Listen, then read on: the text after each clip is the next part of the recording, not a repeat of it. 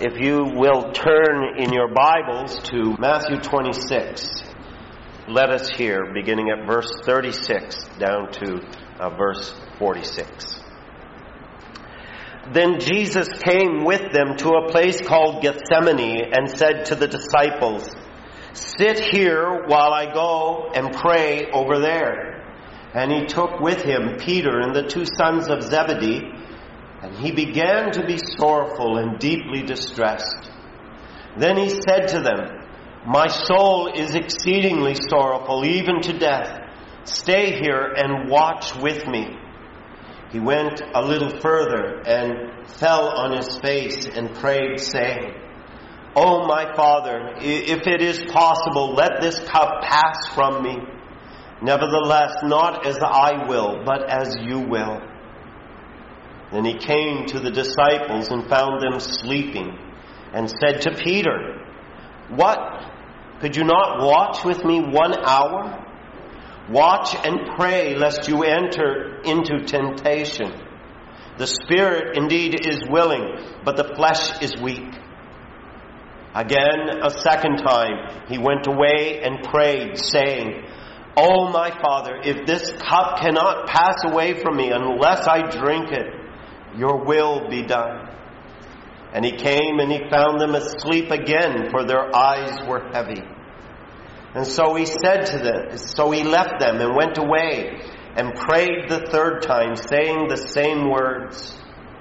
And then he came to his disciples and said to them, "Are you still sleeping and resting? Behold, the hour is at hand, and the Son of Man is being betrayed into the hands of sinners. Rise, let us be going. See, my betrayer is at hand." As heaven and earth will pass away, we know that God's word shall never pass away. It shall endure forever. May he bless this word to us. The struggles of prayer. I do emphasize this a lot because I speculate. I know this is a bit of speculation, but I think it's probably very accurate speculation that, like me, many of you struggle in your prayer lives. Many of you have struggled in your prayer lives, and that devotion of time to the Lord, both in that private closet of your own life and in community with your family and in community with the church. I've often heard people express this sentiment that, I do pray, it's just when I'm with other people, I find it really hard to pray and really hard to know what to pray and what to say, and I just stumble and fumble with my words, and that's why when I'm with other people I'm silent. And then I hear other people who say, when I start remembering and praying for someone or something, I just don't know how to fill in the prayer and how to make it a prayer that makes sense and actually deals with things that are needed. And in those ways, those struggles are real. But perhaps the greater struggle is we, in all sincerity, don't necessarily pick the most opportune times to pray. And like Peter, James, and John, and I would speculate the other disciples as well, that in the late and evening hours we begin with a desire to pray to the Lord, but we find ourselves falling asleep in the midst of it, and our prayers don't always find themselves being accomplished. Those are just some of the minor struggles to pray. But they are struggles that all of us have. And I chose this section not just simply to address the problems of our prayer, but for us to as well consider the prayer life of our Lord Jesus in respect of the who, what, and how of prayer. And when we look carefully at this section, we are seeing our Lord in his humanity. We acknowledge the two natures of Christ. He is the very God of very God, being the Son of God, the eternal Son of God. But he is also man, and man in all that fullness of what it means to be a human being, and a man who, in coming in the flesh, having taken a body of death. He took a body that was not glorified, but a body like ours that was growing up and that had its limitations as far as length of days. And even here he expresses that. There's a sorrow in his heart that is taking him to death, and he sees that is before him. And yet, in his humanity, being that sinless man, he took to himself our human nature, but he was without sin. He did not have within his heart that corruption of sin that would interfere in his relationship with the Father. And when you look at him praying here, you see a man who is pouring out his heart in the desperate need that is before him, expressing the desires of his heart, but doing so with the knowledge that he did not want to die. He did not want to reach out and lay hold of that cursed death in the sense of desiring it, because he knew the implications that this would be the moment in his life where his communion with the Father would be broken. And he's never known that. He's never known that in his deity or his humanity. And now that's before him to experience. And in the sorrow of his soul, knowing what his purpose is, he's saying, Father, this isn't my will. In the sense of, I don't want my communion broken with you, but I must reach out and take it because this is your will. Help me.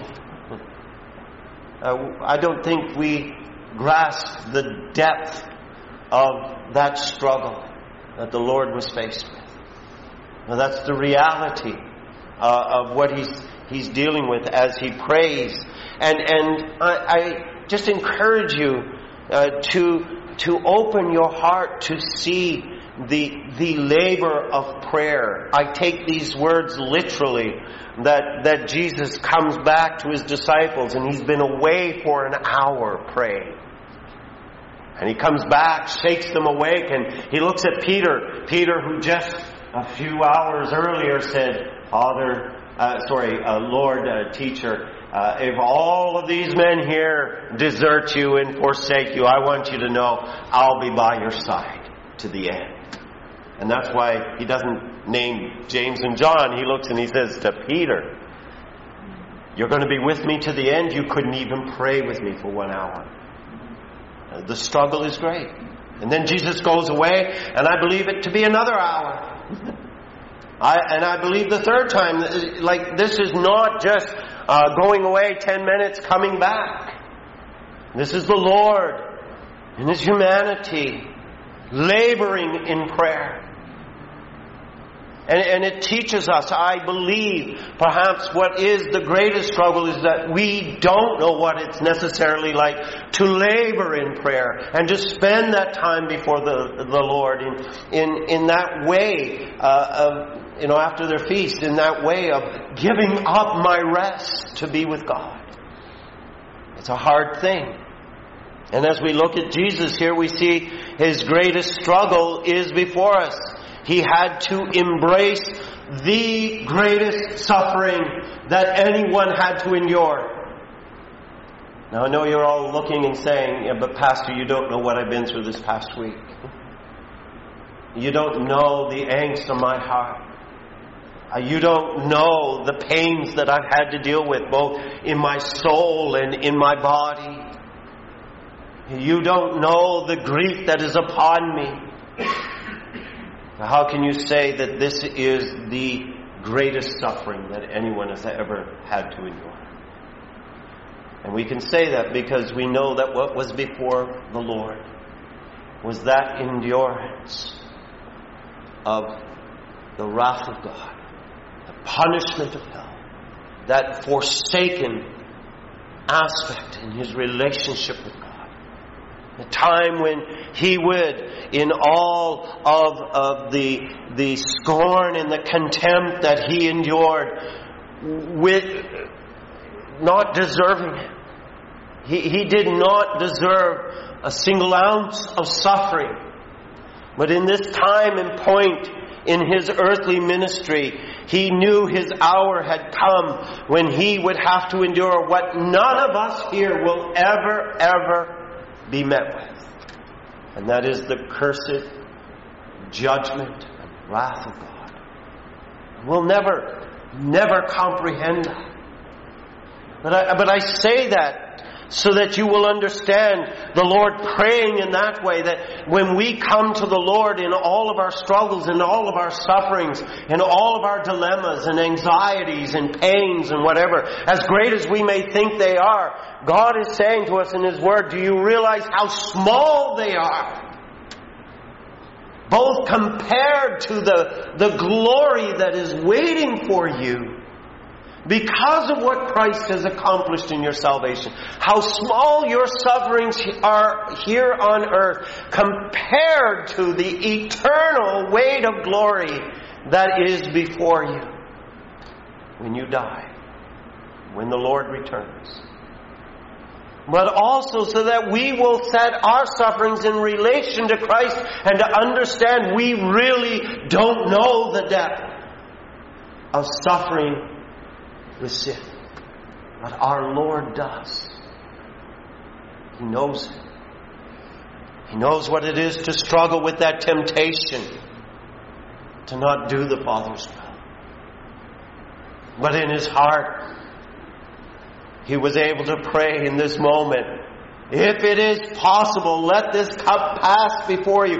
Nevertheless, not as I will. Let your will be done. Do you know how hard it is for us to pray for that when suffering comes into our lives? Now, I've said it before, but I say it again because it bears into this point. When issues of life come into our lives, when sickness and ill health, when cancer, when grief and sorrow come in, it is so hard for us to say, Father, let your will be done. We want it gone immediately.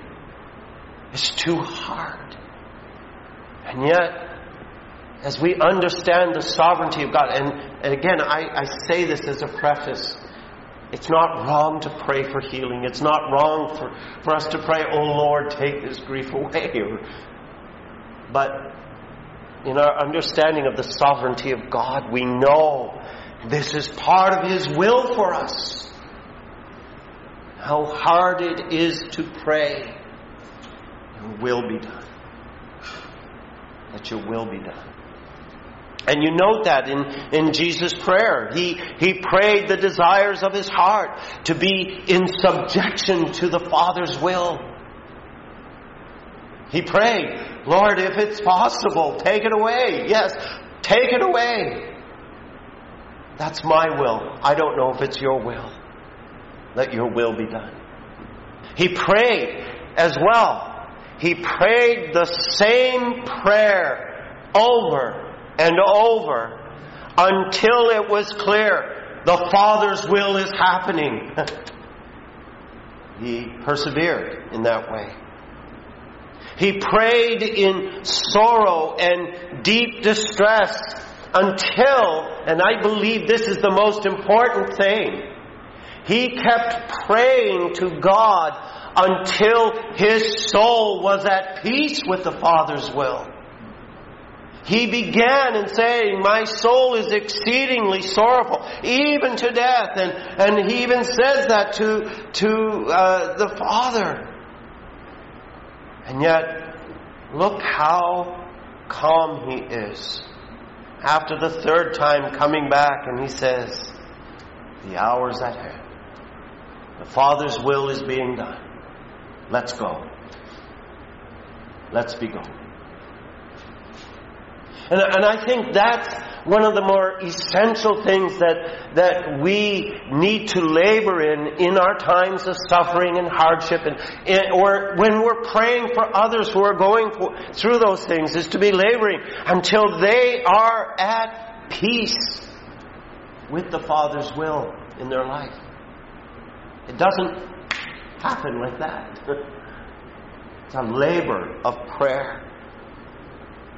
And I submit to you that this is the true purity and righteousness of prayer at work before the Father. And in looking to Christ here, we can take up that most important text, and one that I hope you've memorized from Hebrews 4, of seeing this is the great high priest who's gone through the heavens before us and who now sits on the throne of grace at the Father's right hand, who says to us, "Come boldly to me. I know how to sympathize with you in all of your needs and all of your suffering. So come and pour out your heart to me, and I will bring you that peace and help that you need in your prayers." He went before us in prayer to that same throne to open the way for us to come and pray. Isn't that marvelous? See, this is our Lord. And when we consider these things, and as we look quickly, and it will be quick, as we look at these catechism questions, the who, what, and how of prayer, let me say, once you realize this, and it's not going to take you long to fill an hour of prayer before the Father. I compile and I send it out to all of you every prayer week. That prayer sheet that has a list of things on it. I could spend limitless times on some of those items. An hour praying for all our children who are outside the kingdom of God. That's the reality that's before us. It's not about how do I fill an hour of prayer.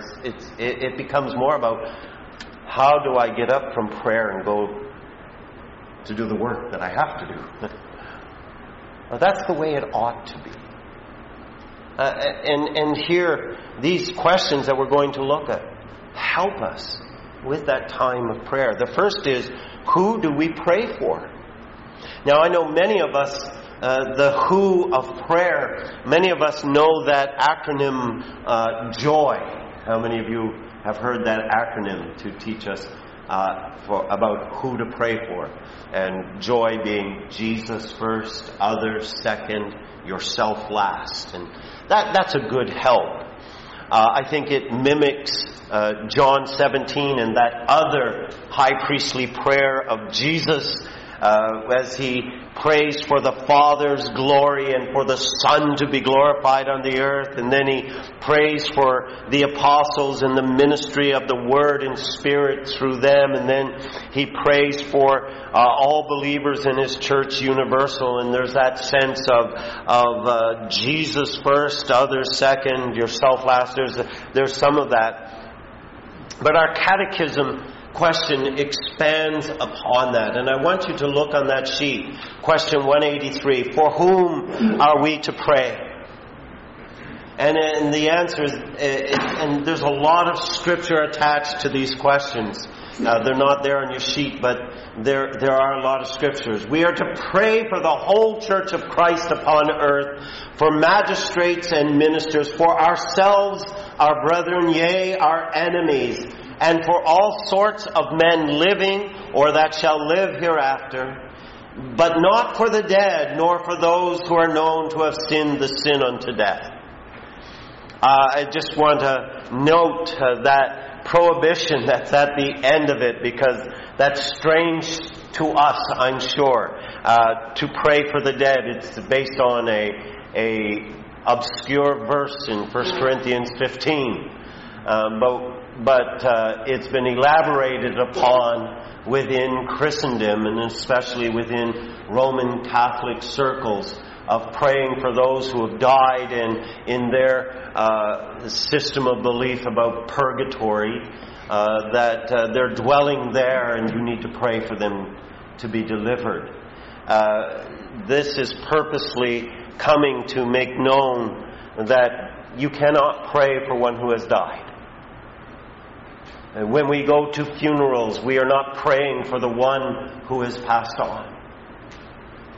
We pray for those who are yet in the land of the living and who are confronted with death and who need to know the peace of the gospel and the comforts of God in Christ. People, when they die, they are judged in that moment of death. They are in eternity. And they are either enjoying the presence of God or the terrors and pains and sufferings of hell. And that is upon death. There is no change that occurs. We are appointed once to die and after judgment. That's the reality. But that whole thing about praying for those who have sinned the sin unto death comes from 1 John 5, and it's talking about not praying for those whose souls are utterly hardened against the Spirit's pleading and have cast God off completely in blasphemous ways. They've blasphemed the Holy Spirit in that sense. And it says we are not to pray for them in accordance with what Scripture says. And always when we hear that, of course we need caution, because there too we do not know the will of God. But our prayers for such people in that state do take a change. They are in that depth, hardened so greatly. Moses had to deal with Pharaoh. And there came a point where Moses said, "You are left to yourself." The same with Judas. That last warning at the Lord's table. And then he says, "What you're going to do, go do it." And so that's there, but we don't know always clearly the end of those things. So I'm not going to spend any more time on it, but just take note of that. But it does set before us, who do we pray for? And I just want to touch on three categories that are there. We pray for the church. Start looking at Christ's church. Not in this sense specifically individuals within the church. But look at Christ's church. Look at Christ's church in the world. We are His militant people. His kingdom. And in many places in the world where we know the labor of the gospel is going into hostile, hard territories. Pray for the church. Pray for the church that is suffering in those places. I have never forgotten this. I read the biography of a minister in Bulgaria from the 1940s and 50s, and when communist Russia came in and took over Bulgaria, this minister was arrested and spent 13 years under torture in a prison camp. And it was brutal torture. He expresses all the things that he went through. And when he was finally delivered from that and got into Europe and came to North America, he found a church at that time that knew nothing of the suffering church in communist Russia. They weren't even praying. Pray for the church. Subscribe. I just encourage you, if you don't, subscribe to Open Doors or Voice of the Martyrs, just to gain an understanding of what the church is enduring in the world, and pray for her. Pray for her ministers and her officers. Think of this time praying for men who stand and who are ministering as under-shepherds of Christ, and who face and perhaps experience more of the attacks and temptations from Satan. And you just stop and think of how many ministers in the last decade have fallen into grave sin. and caused harm and despair in the church. Pray for the church. Boy, I didn't realize that was so loud. Pray for her kingdom work and her growth. The church in Canada is so small. Man, you could spend an hour just praying for God to do a work of revival in the midst of His congregations. Pray for government and people in general, as it says there, based on 1 Timothy 2, verses 1 to 2. All supplications, prayers, intercessions, and here's the hard one. And giving of thanks for all men, kings and those in authority. Give thanks for our government. That's hard, isn't it? I'll expand a bit in the next item with this, but why do we pray for that? And again, it's the church in mind. In 1 Timothy 2, Paul doesn't stop there. He says, pray in this way with supplications, prayers, intercessions, and giving of thanks. Why? So that the church may lead a quiet, peaceable life in godliness and reverence. Pray. Are you cynical about our nation? It's pretty hard not to be, isn't it? We're not quite peaceable and reverent with authority, are we? Begin to pray for them. And you will find, when you pray in this manner, that it's your heart that will become peaceable and reverent, even in the face of tyrants. And that same thing with that third category, enemies. Who do we pray for? Pray for our enemies and those who persecute. And Jesus, we know Matthew 5:44 said, pray for those who spitefully use you and persecute you. And again, as we're praying for them, we can pray all sorts of things for them, but you know what happens is whatever hatred or malice or revenge that may be welling up in our hearts against those who are spiteful and who persecute us, what happens is we are changed in our countenance towards them. Pray for them. That's the who. What do we pray for? And again, when you look at question 184, it has a prohibition, but look there. For what things are we to pray? I love the catechism. It takes very conscientious effort not to end the sentence with a preposition. It's very good that way, but it's a strange way to say it. But for what things are we to pray? We are to pray for all things tending to the glory of God, the welfare of the church, our own or others' good, but not for anything that is unlawful. And again here, that warning comes out in this question, prohibition, that be careful in your prayers that you're not praying for anything unlawful. Or if we might add to that, foolish. You think about Jephthah from the book of Judges, when God called him to go out and lead the armies of Israel in battle against their enemies.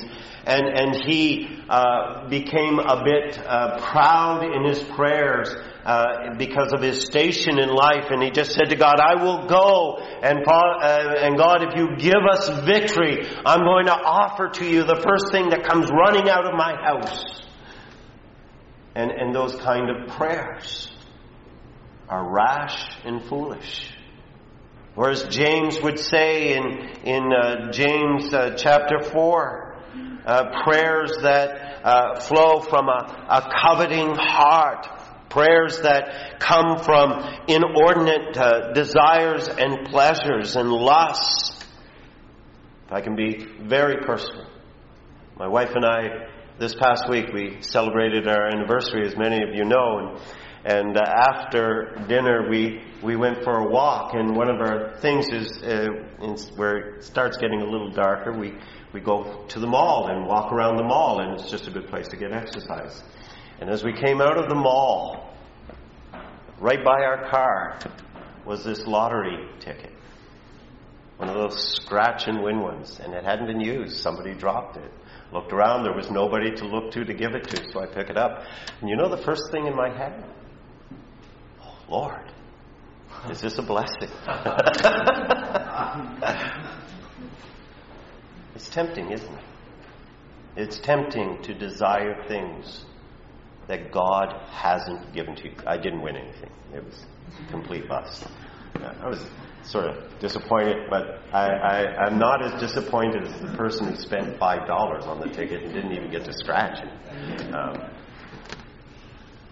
But it was amazing. Like, I just thought how quickly I lusted for money. And James warns against that. He says, you do not have because you do not ask. You ask and do not receive because you ask amiss that you may spend it on your pleasures. It's not for the glory of God. And here we're reminded, as the psalmist said, that if I regard iniquity in my heart, the Lord will not hear. And that's a sober warning that we must take. But in this, the what of prayer always, in everything, for who we're praying, is God's glory. And again, consider that with trials, with sufferings, with health infirmities, with persecution. God, how can you glorify your name and prosper the gospel of your Son? Your glory is foremost in my desires. And then the church's welfare. Praying for the good of the church with all the troubles and struggles we have with her. It really is hard. I will be free to admit this, and I hope you will sense this same struggle. It is really hard not to be cynical against churches. It really is hard to look at a church that is growing in leaps and bounds and not step back to say, yeah, but their gospel is faulty. And that's probably true. But instead of praying for the welfare of the church, we hold them at arm's length, don't we? And that's where, again, it's our heart that needs to be checked in what we pray for. And it's, again, your prayers can reflect bitterness, scorn, or contempt. But you know, the remedy for those things in your heart is to pray for their good, for the prospering of the gospel, for the salvation of souls, because I can tell you, very few people who are converted to Christianity are converted as Calvinists. It's usually a journey in their faith, in that grace of God. But pray. And what you find, again, is that in your prayers for the good and the welfare of the church and her members, that it's your own heart's attitude that gets changed foremost. See the body of Christ under oppression and mistreatment, under temptations and false teaching, under schism and division and those tendencies for people to be filling their own bellies. See the church in this way and pray for her. Pray for her holiness, for the purity of her faith, for the purity of the gospel and the doctrine. And above all, what was the number one prayer of Christ for His church? Her unity. It does not take long for people to separate themselves from the body of Christ. Oh, how we need to be praying for the church in this way. I commend to you John 17, Jesus' prayer there in verses 20 to 26. Pray that we stand as one, with all our differences, congregation, with all of our ages, with all of our levels of sanctification. Pray the Lord makes us one. And the last thing, and this we learn again from Christ himself, but how do we pray? And here's where we look at question 185, and I would commend this to you with some prayerful meditation. How are we to pray? We are to pray with an awful apprehension. That means full of awe. It doesn't mean the modern definition of awful, that it's disgusting and to be cast aside. It means full of awe. We are to pray with an awful apprehension of the majesty of God and a deep sense of our own unworthiness, necessities, and sins. With penitent, thankful, and enlarged hearts, with understanding, faith, sincerity, fervency, love, and perseverance, waiting on Him with humble submission to His will. And my friends, that is exemplified by Christ in the garden. Our countenance, our attitude, our zeal in prayer, this is what God is looking at. He sees the heart. It's not hidden from Him. And the foremost thing being reverence. Know who you pray to. You know, I believe this is something that really needs to be checked in our day. But it's so irreverent to hear people say, "Hey there." And these are Christians. These aren't people who are ignorant of the glory, majesty, and holiness of God. It used to be, you know, they tried to be very pious in their understanding of what it meant to cry out, "Abba, Father," and you'd get ministers up there saying, "Hey, Daddy." You know, and that's not at all what is meant by it. We are coming into the presence and throne room of God. And in reverence, one of the things that God Himself says in one of the prayers, Psalm 46, when He says, "When you come to me, just be still and know that I am God." The Lord sovereign who knows all about the circumstances of your life and the circumstances of life here in this world. It's not hidden from Him. And with that reverence, the humility, because as it expresses there, we are poor and needy people.